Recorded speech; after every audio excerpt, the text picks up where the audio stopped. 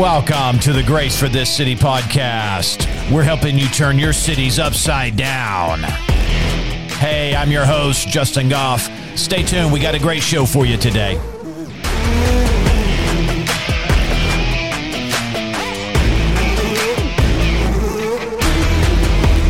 All right. Good morning, everybody. This is Justin, and you are listening to the Grace for This City podcast. We're helping you turn cities upside down. How are we doing that? We are giving you scriptural motivation and strategies, friends, that will help you get out there and get some stuff done for Jesus. And I'm telling you, he has got some exciting things for you. Where are we at? We are in the end of August, about to be the 1st of September when we're recording this. And you still have 4 months, 4 months left, the end of this year. Come on, to get out there and get some amazing things done for Jesus. Go rack up those testimonies of the power of God being displayed in people's lives, friends. Hallelujah. And then send us an email, hello@gracecitychurch.tv. We want to celebrate with you with what God is doing in and through your life. All right, let's jump into the podcast today. And I've got something that I want to talk about. And if you got your Bibles, digital Bibles, handheld Bibles, printed Bibles, whichever, turn to 2 Thessalonians chapter 2, verse 3. Let's look at something here. We're kind of following up after, I think we've done 4 episodes on the blessed hope. I want to dive into a particular thought. I think I alluded to it in one of the last 2 episodes, but we're going to kind of pinpoint something here. And here's what it says, 2 Thessalonians 2:3. Actually, before I read that, let me say this, that you got to understand something here. You and I, we have what is kind of known as the canon. So we have the Bible as we have it, all right? We got the Old Testament and the New Testament and all the books that make up what we know as the Bible. Well, you have to understand when Paul, in particular, who wrote the letters to the ecclesia, that's the born-again believer. When Paul was commissioned to be the apostle to the Gentiles, he would go somewhere and he would stay. I don't know how long he would stay. He would stay for a while. We're not talking about just going in for 1 hour, as like a guest minister, as what you and I are accustomed to today. You've got somebody coming in. I'm not talking about the pastor, okay, but somebody's coming in and they're delivering a word of the Lord, some insight, some additional nuggets, some deep dive into some topics or whatever, and they're there for 1 hour. I pastor a church. We've got 1 hour on a Sunday in our second service. Then we have 1 hour, maybe 45 minutes in our first service, which is usually more of a prayer service, but there's some ministry of the word that happens there. But we're talking about 1 hour on the weekend for people to get the word. Of course, then we have Bible studies, on Wednesday and other gathering times for prayer and whatnot. But most people are getting about 1 hour, if that, of concentrated time in and around an anointed delivery of the word, an anointed preaching or teaching. Friends, that's not a lot, okay? And if all you're eating is just on Sundays, you're probably emaciated in a lot of ways spiritually. But when Paul would go to a place, he wasn't there for just 1 hour, okay? He wasn't just a little 25-minute trendy, hippie trendy, oh, wow, look how amazing this communicator is. No, he would go somewhere for weeks at a time. In fact, we know of one place in the book of Acts where there was ministry for hours upon hours upon hours, so much so this little kid fell asleep, he fell out the window and died. He was raised from the dead. Whoa, are you kidding me?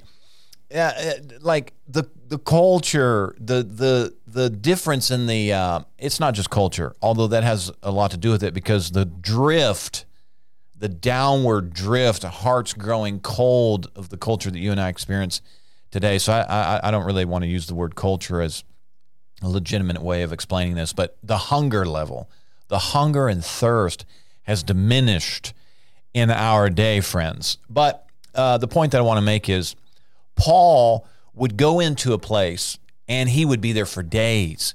You and I are skipping through the letters. Okay, we're skipping through, 1st and 2nd Thessalonians.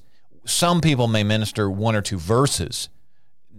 Hardly ever do you get anybody that really deep dives, in like an entire book. in context. People are pulling thoughts here and there, which is fine, but I'm just saying Paul didn't go in and teach for 25 minutes. He went in for days and hours at a time. He would go in ministering to people, the whole counsel, the full gospel. Okay, you and I, we're jumping around, a little bit from 1 Corinthians, maybe a little bit from James, maybe a little bit from Matthew. A lot of modern sermons, they'll have 3 points, okay, and 1 or 2 scriptures to substantiate each point. Maybe you got 6, 8, maybe 10 verses. One time, this lady told me she said, I quit taking notes during your sermons. I said, well, why? She said, because you had so much Bible. I just couldn't keep up. Hallelujah. Well, you got to listen to it more than once. What is that? Most people are used to a little diet, about 15 to 20 minutes, 1 or 2 verses, and they're like, hey, I'm full. Okay, in that perspective, you and I don't sometimes get the whole counsel. We don't understand that when Paul came in, and for example, we're going to dive into some of his eschatology here.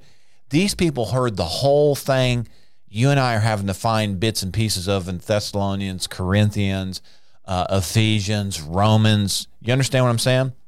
So what I've discovered is a lot of people have so many holes and pockets in the whole counsel on eschatology. They don't realize that when Paul came and delivered to them the gospel of salvation in Jesus Christ, or as you and I know, the gospel of grace, the dispensation message of the gospel of salvation in Jesus Christ, the invitation to be the bride, the body, the ecclesia of the church, he gave them the whole thing. He gave them that message plus eschatology, plus the judgments, plus the fact that we were saved or delivered. That's what the gospel of grace is, partly, was deliverance from the wrath to come.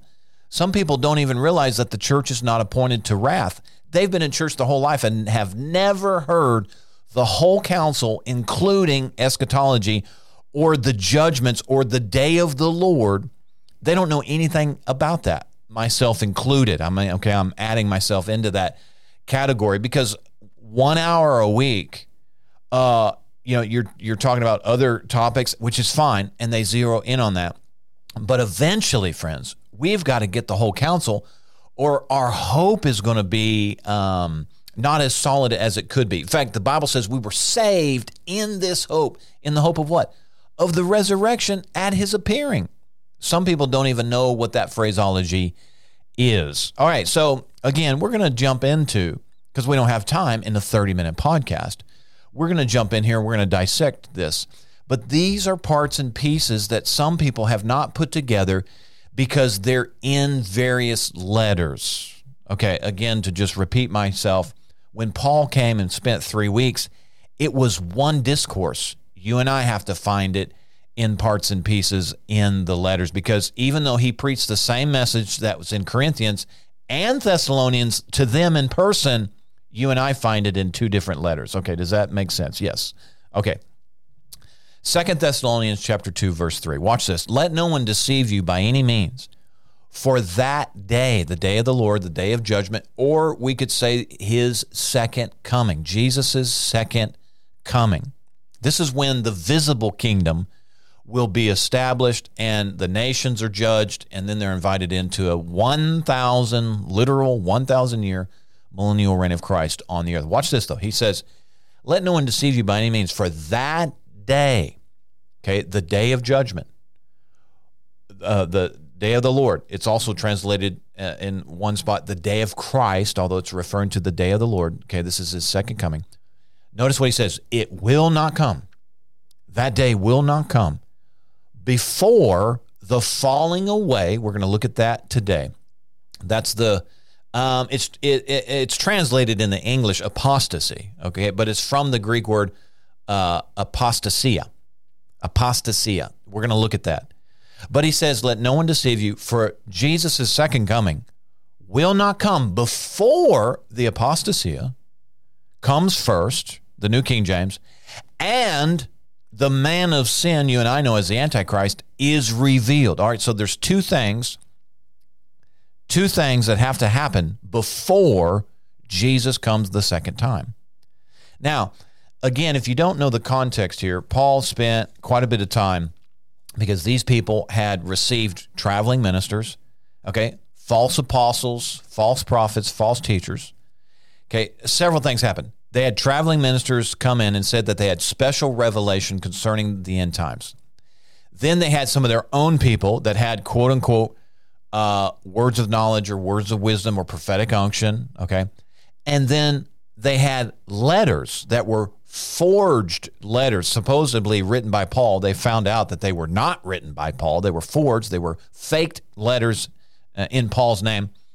And all three of these events, a combination of these events, began to contradict the original message Paul brought to them when he came to them and delivered to them the gospel, the whole counsel, okay, that which you and I find in completion, but in parts and pieces in the letters. He delivered the whole thing to them, starting with the salvation by grace through faith, okay? Talking about, he talked to them about Ephesians. He talked to them about Corinthians. He talked to them about Romans. Come on. He talked to them about all these things, okay? He shared things with them. I'm sure that he shared with Timothy, etc., depending on where in the timeline. He delivered to them the whole counsel is the point that I'm trying to make, okay? Now, between the time that Paul came and talked to them about the rapture of the church, about the day of the Lord, about the judgment of the nations, and about the millennial kingdom, the visible kingdom, okay? I'm not talking about the invisible one, the one within right now, okay? Remember when Jesus said, heal the sick, open the eyes of the blind, heal the lepers, raise the dead. He said, tell them the kingdom has come near. Well, what kingdom is he talking about? The one that was established in your hearts. Now, at his second coming will be the kingdom established visibly. Even those that don't believe are going to see it and experience it in a tangible way. Okay. So Paul already delivered to them all this, all that. And between that time and the time he's writing these letters is when they've had these other events take place. They've had some jokers come in with false gospel. Okay, that would be a true definition of the false gospel. Anything that contradicts, in particularly, the revelation that Paul received via Jesus Christ himself. Remember, he talks about that in the book of Galatians. He said, no man taught him this. Jesus Christ himself told him these things about the rapture of the church, about the coming judgments, about the coming kingdom. Anybody who contradicted Paul in these matters, remember he said in another letter, let him be accursed. Let him be anathema. If an angel even comes and tells you something different than what I told you when I first came, let him be accursed. Of course, that would include any other apostle or prophet or teacher or clergy or anybody who claims to be this or that. It doesn't matter. If it contradicts the gospel that was once delivered. Remember, Jude said that. There was something once delivered. Anything that contradicts that is false, friends.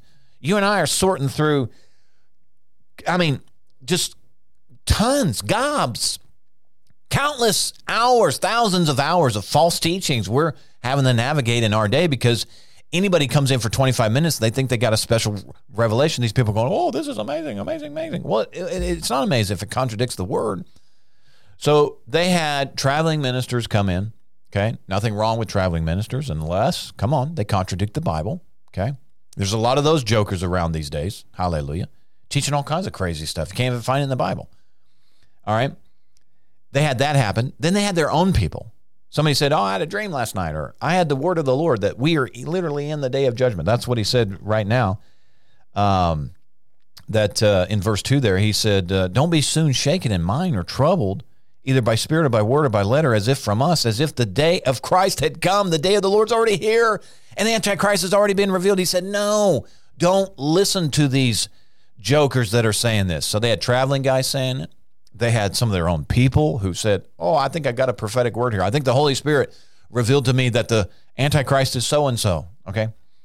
And then they had letters supposedly written by Paul. So here he is actually writing this letter to them. And he's saying, remember what I told you when I was with you last. And remember that was in verse 5. He said, do you not remember that when I was with you still, that I told you these things? So he's encouraging them to remember the gospel, remember the what's the word? The sequence of events. So he is going to remind them of a couple things that must take place before the second coming of Jesus Christ or the day of the Lord. Okay, one of those things, which we're going to zero in today, is what the New King James translates as falling away.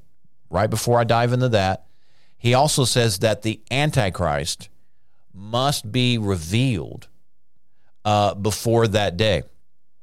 Okay, so let's jump into apostasia.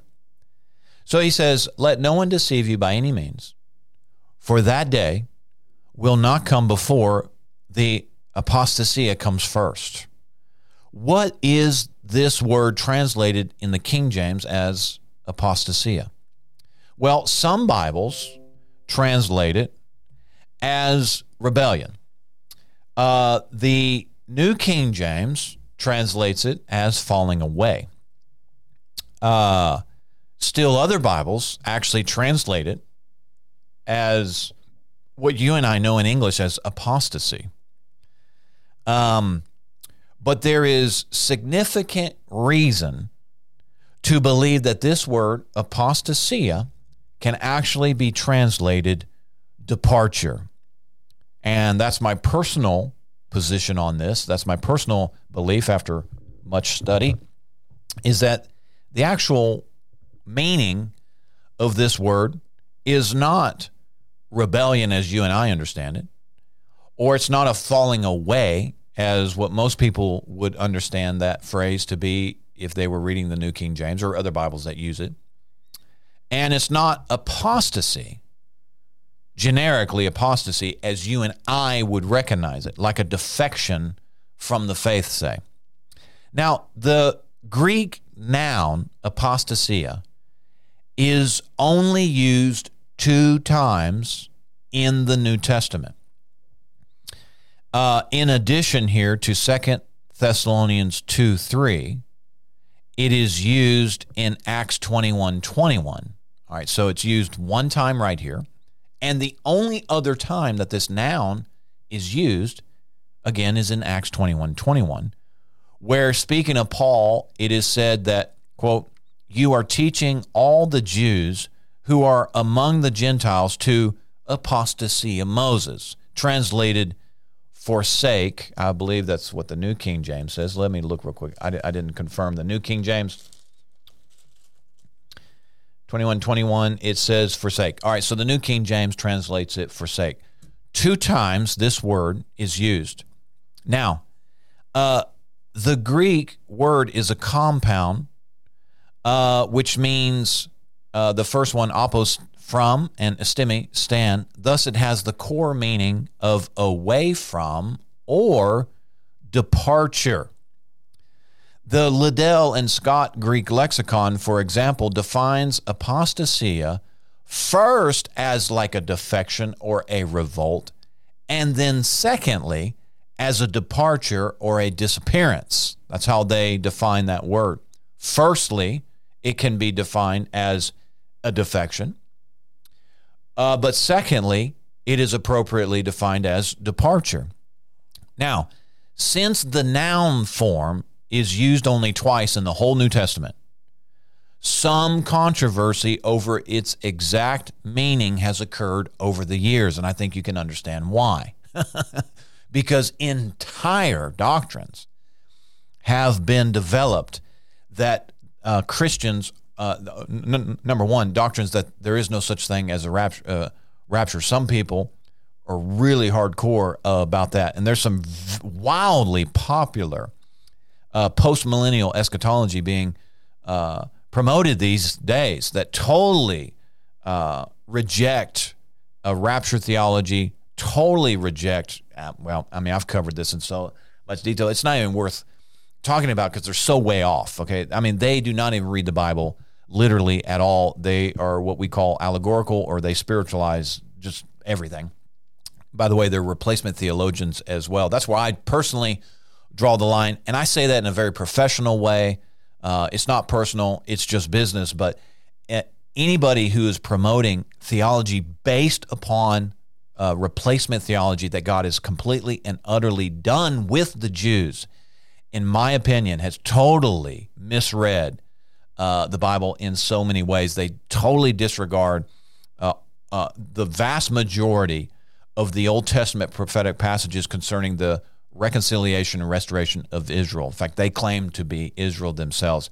We vehemently disagree with that.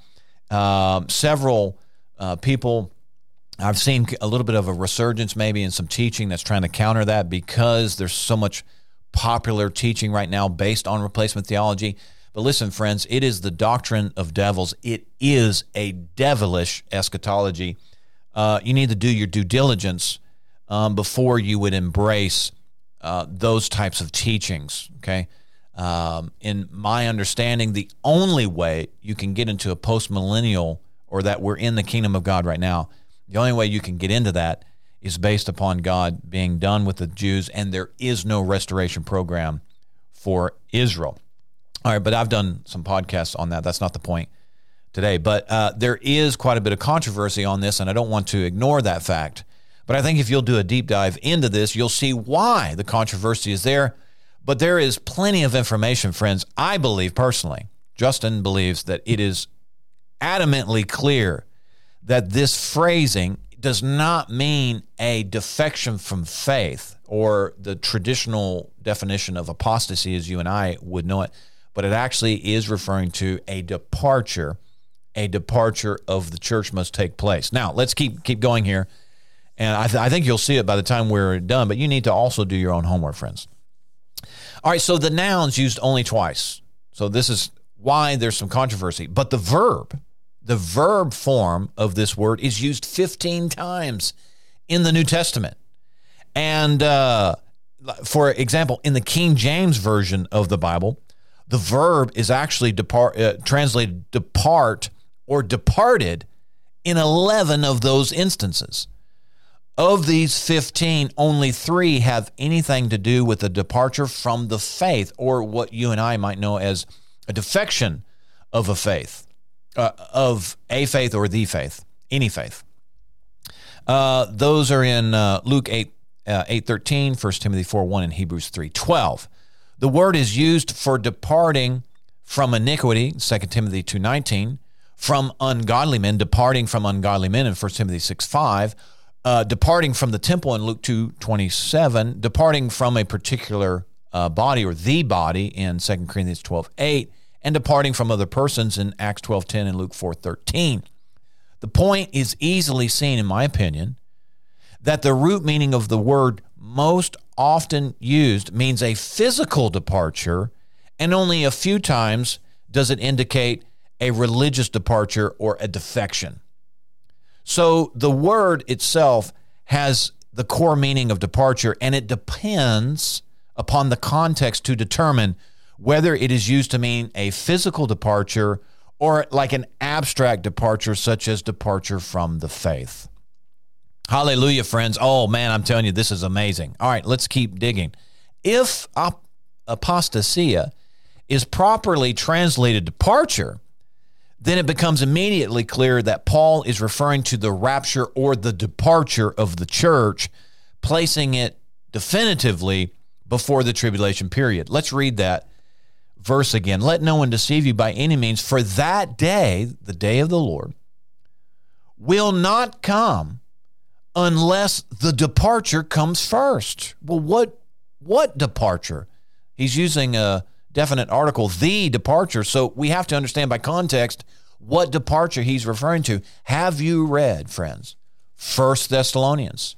Have you read, friends, 2 Thessalonians? Are you aware that these two letters are Paul's eschatological letters?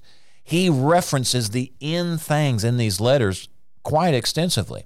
And even in other places, 1 Corinthians, he talks about it.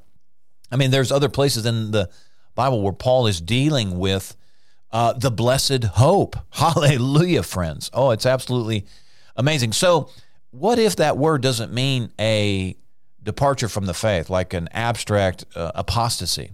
What if it doesn't mean defection? You know, there's been defection since the beginning of time. even the Holy Spirit was writing to Timothy, and he talks about things that were going on in Timothy's day during the perilous times, Kalipos times. Friends, it's dangerous times, fierce times. People are defecting. He was even writing to Timothy literally in his day because people were defecting from the church because they had crazy leadership going on. Listen, there's defection all the time. I can name names right now of people who have defected just in the last several months. Hallelujah. People, sometimes people pull away from the faith for various reasons. It would seem quite odd, though, that Paul would write to them and say, hey, steady yourself, comfort yourself, get a hold of yourself, be at peace. In fact, in another place, Corinthians, same concept of teaching. He's saying comfort one another with these words. Is it comforting to think that before the Antichrist is revealed and he slaughters a bunch of people, that there's going to be a mass defection from the church? Listen, that's not the context, friends. It is not falling away or apostasy or defection. It is a departure.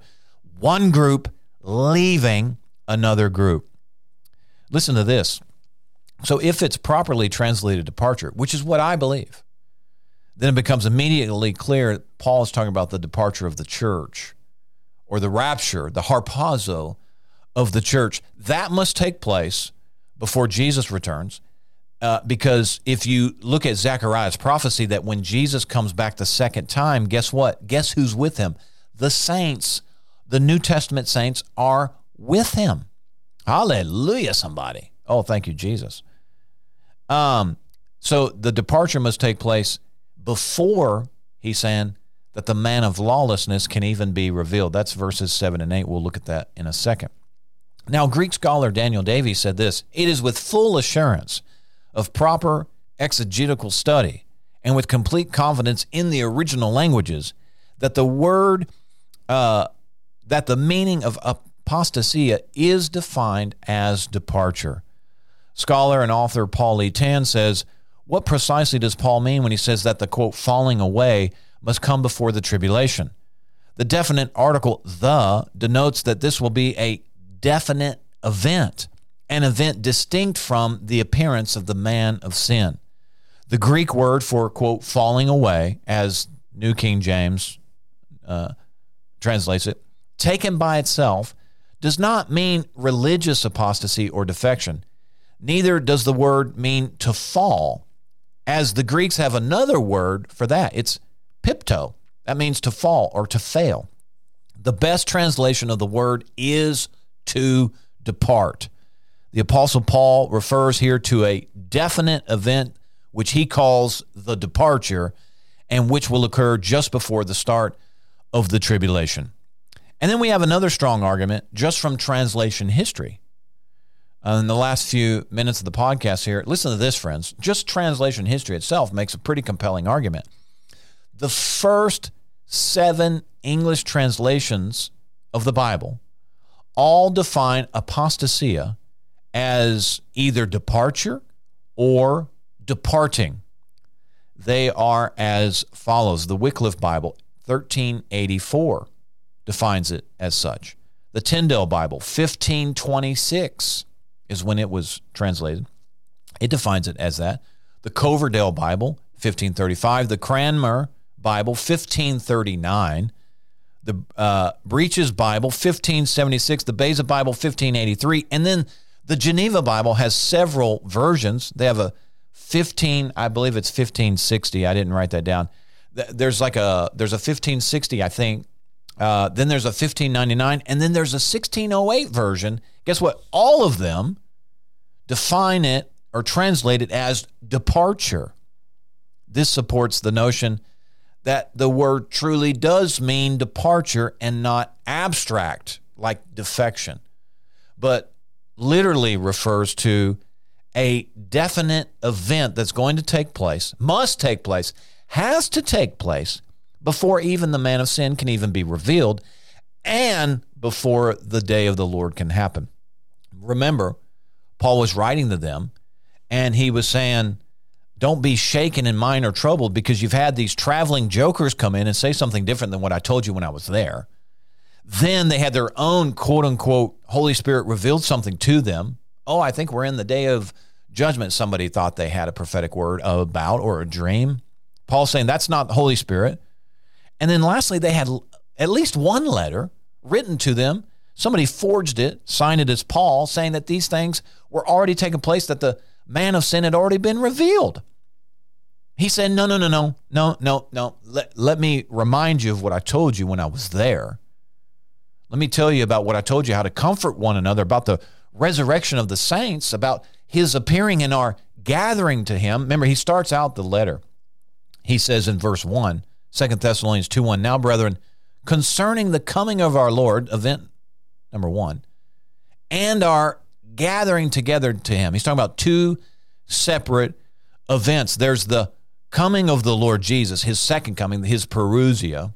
Okay, there's several parousias, but this is the main one, the main event. Then our gathering together unto him. How are you going to be gathered? How are you going to be gathered together unto him? That's the departure that he's referring to. Now, Jerome's Latin translation, known as the Vulgate, from around AD 400, renders apostasia as the word decessio. And I don't know if I'm saying that in Latin appropriately or not, but let me tell you what it means. It means departure. The King James Version of the Bible, remember his, quote, authorized version was what year? Well, it was the year 1611. King Jimmy, and bless him, Lord, King Jimmy was the first English translation of the Bible to depart from, play on words there. Did you catch that? I didn't mean to do that, but King James was the first one to defect from translating apostasia as departure. He was the first one to translate it falling away. And then, of course, several English Bibles after that followed suit. But that's pretty important. So you had 7. You had Wycliffe, Tyndale, Coverdale, Cranmer, Breeches, Beza, and the Geneva Bible. Geneva had 3 versions, okay? So you can add 2 extra ones to that.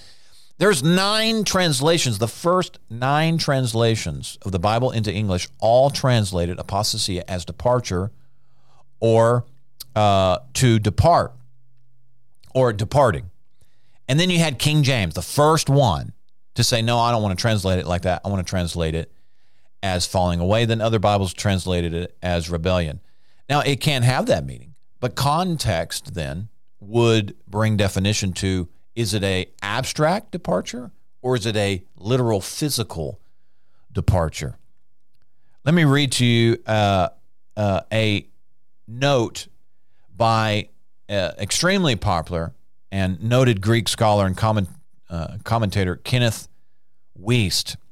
You should get his Bible. He did some phenomenal work. But let me read how he actually translated it in his Bible.